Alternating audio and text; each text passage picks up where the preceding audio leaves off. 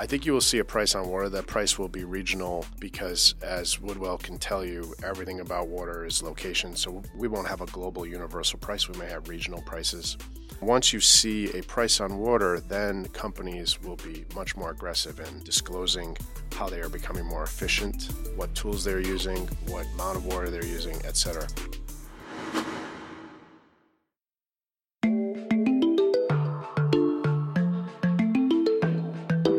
Welcome to Well Said, discussions with investors from across Wellington Management about market and geopolitical cross-currents and the long-term research required to make sense of them. I'm your host, Thomas Mucha. So there weren't many positives about the COVID-19 global pandemic, but one was that labs around the world did share data and resources, and the result was a life-saving vaccine in record time. Now, climate change is also a shared risk, slower moving perhaps than an infectious disease, but no less deadly in the long run. Governments and companies are now focused on reducing carbon emissions, but investments that help us adapt to the physical effects lag far behind. To explore this gap and the fast-growing market for climate adaptation and resilience are Chris Goolgasian, Wellington's Director of Climate Research and Portfolio Manager, and Zach Zobel, climate scientist at Woodwell Climate Research Center. Chris, Zach, thanks for joining me today on Well Said. Good to be here, Thomas. Happy to be here. So we're going to look at climate adaptation in a deeper sense here, Chris. And so let me start with you. Shared risk, global problem. Every nation around the world faces some growing form of climate peril, whether that's heat, droughts, floods, hurricanes, wildfires, sea level rise, and all the other variables that we study here, with major socioeconomic and national security consequences. So why do you think spending on adaptation from both governments and companies has lagged relative to the energy transition and the focus on decarbonization? Sure, it really has lagged. That is no understatement. And I think it's a behavioral issue. So society wants to focus on solutions, rightfully so, and we need to decarbonize. That's a solution. But in focusing there, sometimes that may imply we don't want to admit we already have the problem, right? And the problem is the 7 physical risks which you laid out: heat, drought, wildfire, hurricanes, flood, water scarcity, sea level rise. They are here, worsening, and unavoidable. So there's a disconnect on this. And I think that's in society, it's in leadership, it's in financial markets. It's just human nature. We want to be optimistic that we can solve the problem in advance, as opposed to saying we already have the problem and we have to adapt to it.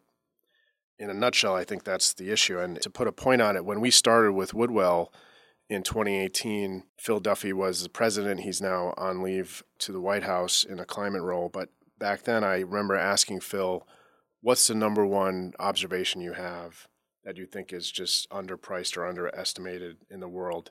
And without blinking an eye, he said, well, Chris, we have to adapt. I said, what do you mean? And he said, well, clearly we've spent a lot of money and there's a lot of force already on decarbonizing, and we need to do that. But there's been very little attention paid on all of the capital that's going to be needed to be spent on adapting to heat and water scarcity and wildfires. And that was the light bulb for us, I think, to hear from one of the world's leading scientists this very behavioral issue come out of his mouth as well. So the problem is already here, and arguably the biggest issue is heat. Zach, heat records are being broken again this year, and a new El Nino will likely make things even worse in the short run. So from your scientific perspective, how do rising temperatures influence other physical risks that Chris has just mentioned? Yeah, sure. So the El Nino, La Nina oscillation is a naturally occurring phenomenon. It's been occurring likely for at least a couple hundred years, as far back as we can see records.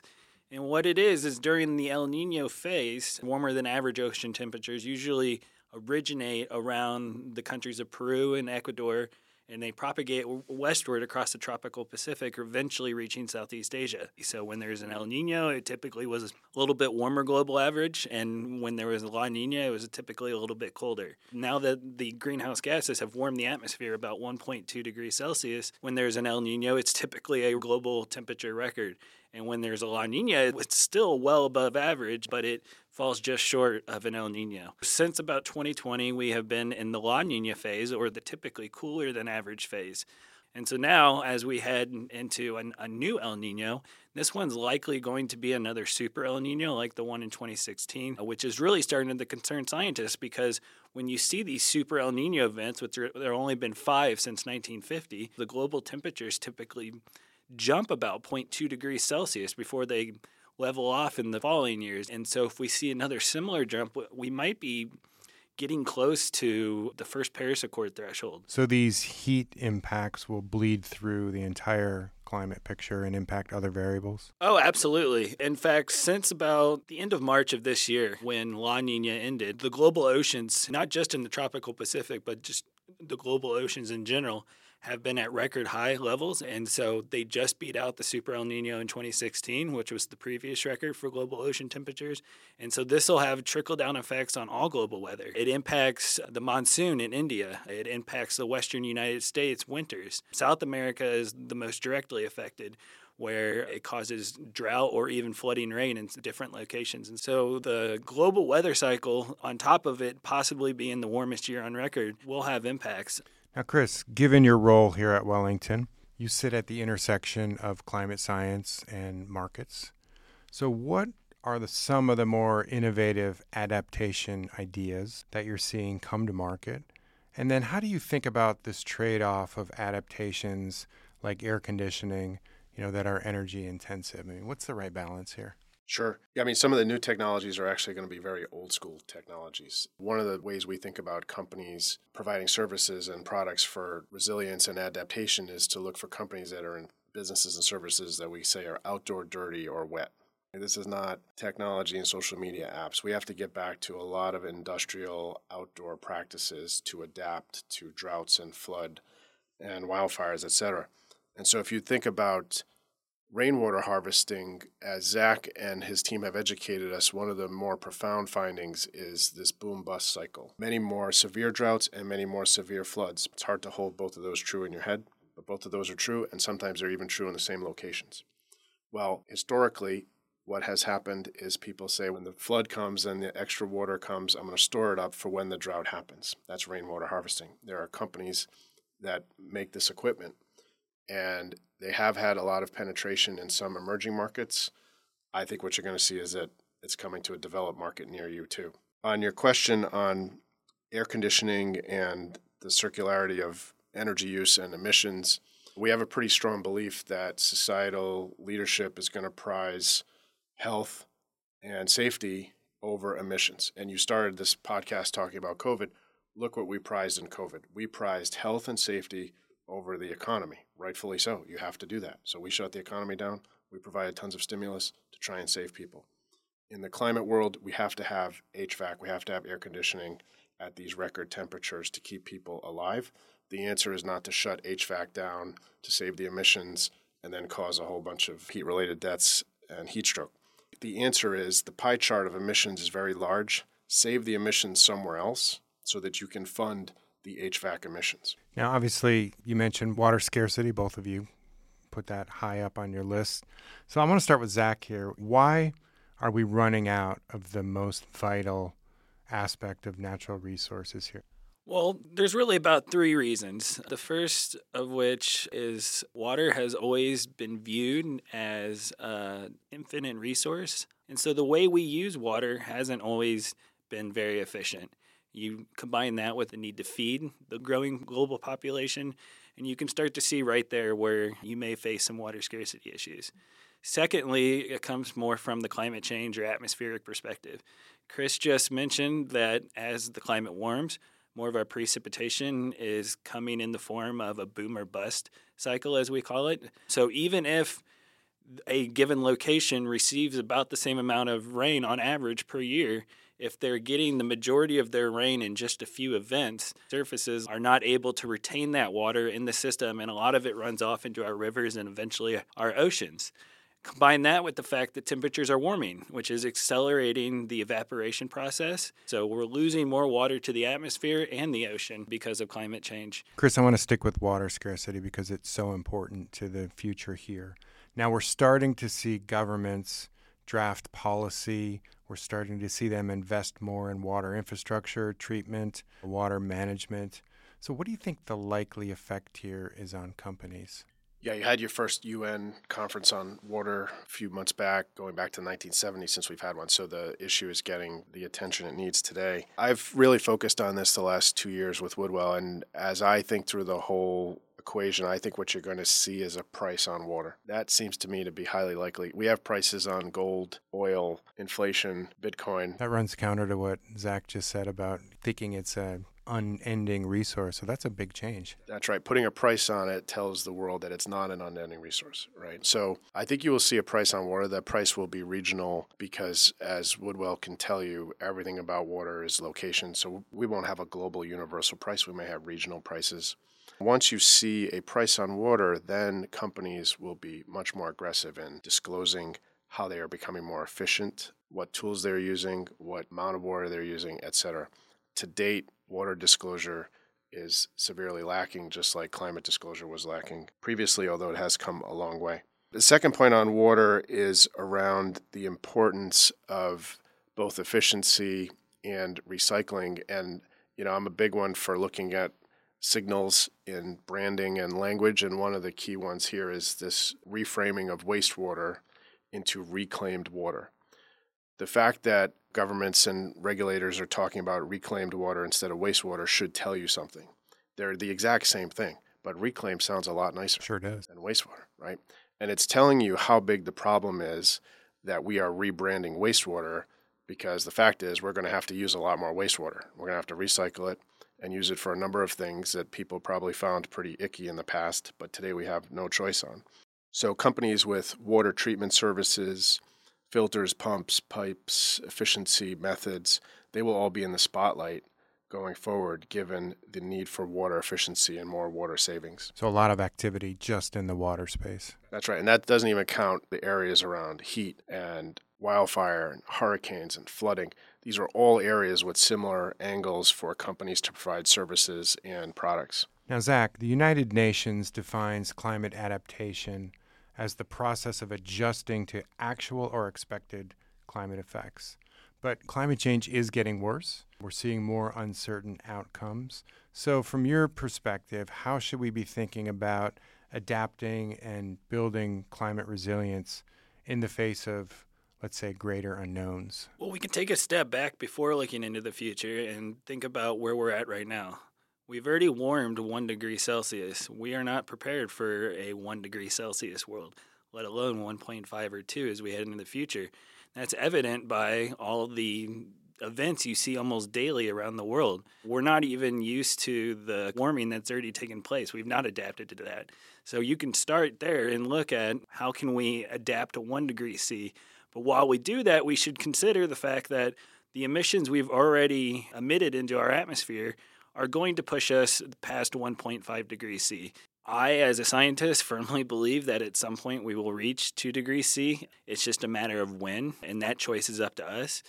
But at minimum, we need to start with 1.5 because at this point, that's almost inescapable with the greenhouse gases we've already emitted. Chris, if you and I have discussed many times in our daily interactions, even on this podcast, climate change is considered a key national security risk. And from the Pentagon's perspective, it's making the geopolitical backdrop more dangerous, particularly in the equatorial and tropical regions where many of today's key risks sit. It's already hitting the military's capacity to respond to these rising national security issues. So as governments close ranks to protect national security interests from climate disruption, what do you think the chief market implications are? Do you think this will stifle collective problem solving, or do you think this might jumpstart innovation? Well, first, Thomas, I think you've been a thought leader in the industry on the intersection of climate and geopolitical risks. So I'd certainly turn the question back to you because you have great insights on this. I'll be brief. So a couple of things. One, the more obvious area in these regions is that food and water shortages can lead to migration crises, which then lead to political crises, possibly battles, wars, et cetera, right? And so what you have to think about in military perspective, and you've educated us on just how the U.S. military establishment has thought about this globally, is securing the food and water in these regions to make sure it's viable and consistent and doesn't have these big down periods. That's an enormous task, but it's also a big opportunity for companies in those spaces, right? The second area, which seems to be less obvious but is really going strong today, is onshoring. As governments try to ensure that they can produce key national security products on their own shores, on their own land, they have to build manufacturing sites to do all of that. They have to think about water use for the semiconductor industry, as an example. U.S. is onshoring massive semi industry. And so there are engineering and construction companies, there are industrial companies, never mind HVAC once again, and this is a different form of HVAC, but these massive factories have to be cooled. So the onshoring comes out of the geopolitical risk as well, and there are a lot of climate ties into the onshoring. Yeah, I would say the connections between this great power competition and the climate risks are clear.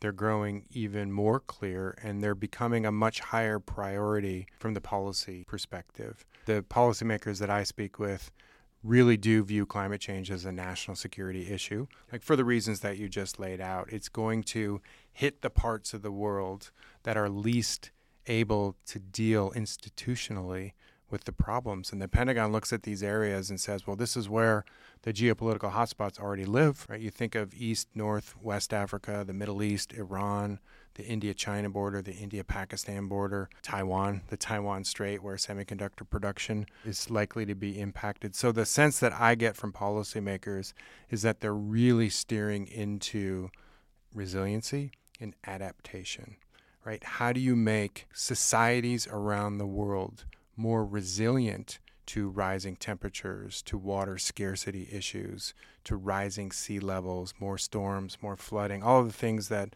you and Zach have been mentioning here, because it's the best insurance policy for warding off some of these coming national security challenges. And so I think looking forward, the policy environment is going to steer even more aggressively into this area of adaptation and resiliency, because that's the most effective way from a national security perspective to address some of these issues.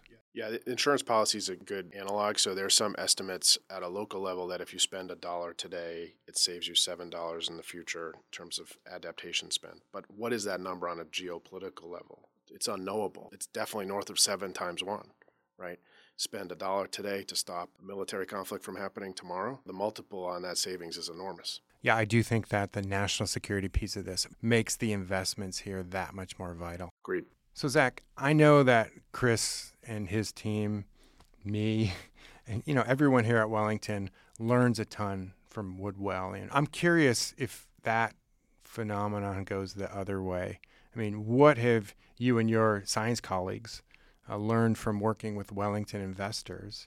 And in what ways does that inform the kind of research that you do? Oh, absolutely. I think one of the reasons why society has been slow to stop or mitigate climate change is because scientists haven't always been the best communicators of the issues. If anybody who's ever read an academic journal can attest to that. It's quite dense to sit through the whole thing. It's a tough slog. I have a PhD in the topic, and I sometimes struggle to finish the papers because they're so dense.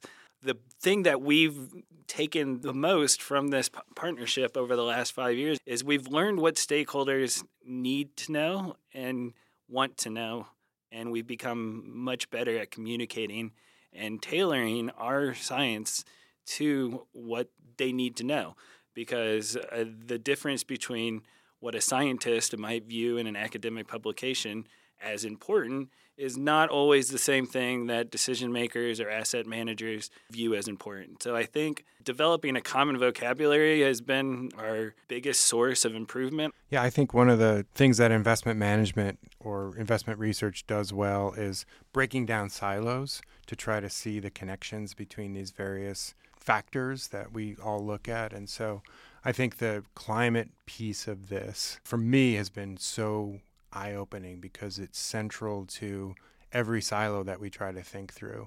And having this partnership, grounding this in actual science has been revelatory from my perspective.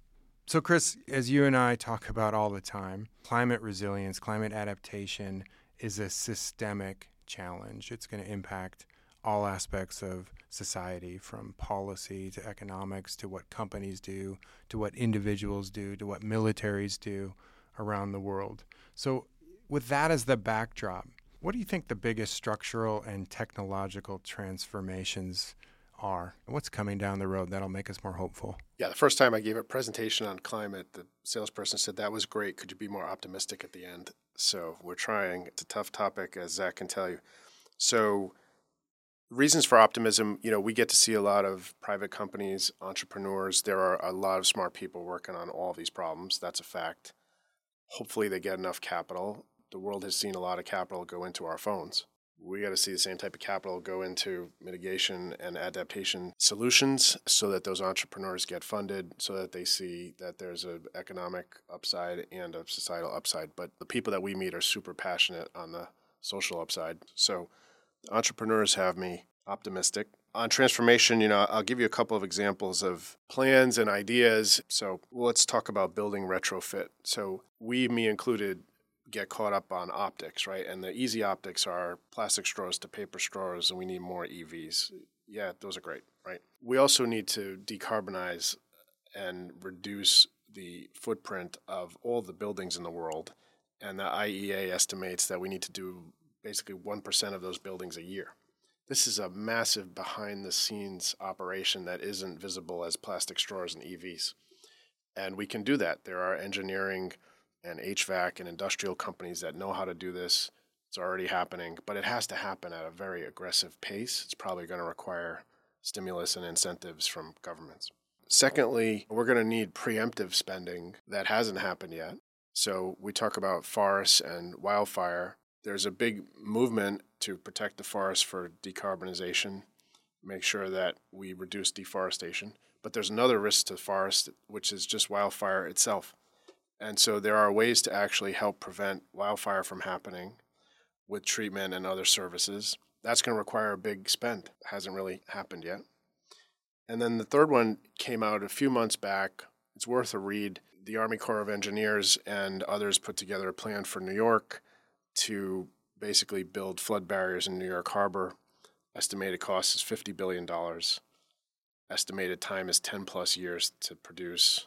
Start date would be 2030. All that would have to pass, a whole bunch of political stuff to get through there. But someone out there is thinking about the fact that sea level rise and floods and the damage to infrastructure would be so severe down the road that it's worth spending $50 billion upfront to help prevent that. This is the kind of thought process we need to have, getting back to that trade-off of dollars spent today and savings tomorrow. So there's lots of those examples. We just have to have the commitment to do them. I think the other aspect of this is that as capital allocators, we don't lack agency, right? We have the ability to help direct capital into areas that will help make these problems more manageable. And it's not just a Wellington thing. Every company that works in this space, every capital allocator has the ability to help make this problem more solvable. And so that helps me get out of bed every morning. And I do think that that's another reason, for optimism here. And we should be thinking about this not really with a sense of doom, but really more with a sense of opportunity. So once again, thanks, Chris Goolgasian, Zach Zobel. Obviously, there's no shortage of topics to discuss when it comes to climate change. So I'm going to put you both on warning that you should be prepared to come back on Well Said again soon. Anytime. Thanks, Thomas. Thanks for having me, Thomas. The Well Said podcast is produced by Wellington Management. The executive producer is Kristen Ganong. Our senior producers are Mark Murphy, Dana Wickstead, and Colin Hopkins. Our sound engineer is Mark Murphy. This episode is mixed and edited by Mark Murphy. You can find this episode, as well as others, in Apple Podcasts, Spotify, or wherever you get your podcasts.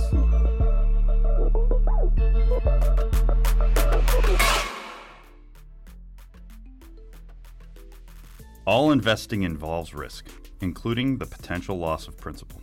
Past results are not a reliable indicator of future results. Forward-looking statements should not be considered as guarantees or prediction of future events.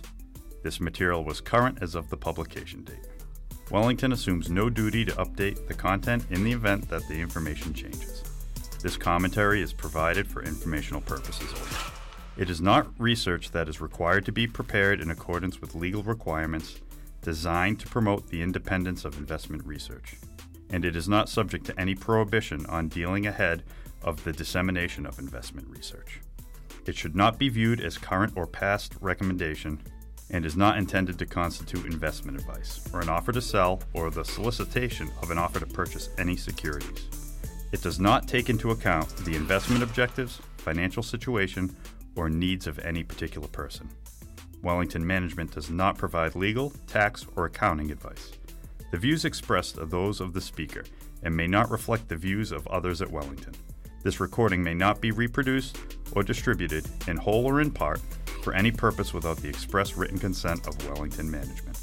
Please refer to the disclosure section of this podcast for complete details.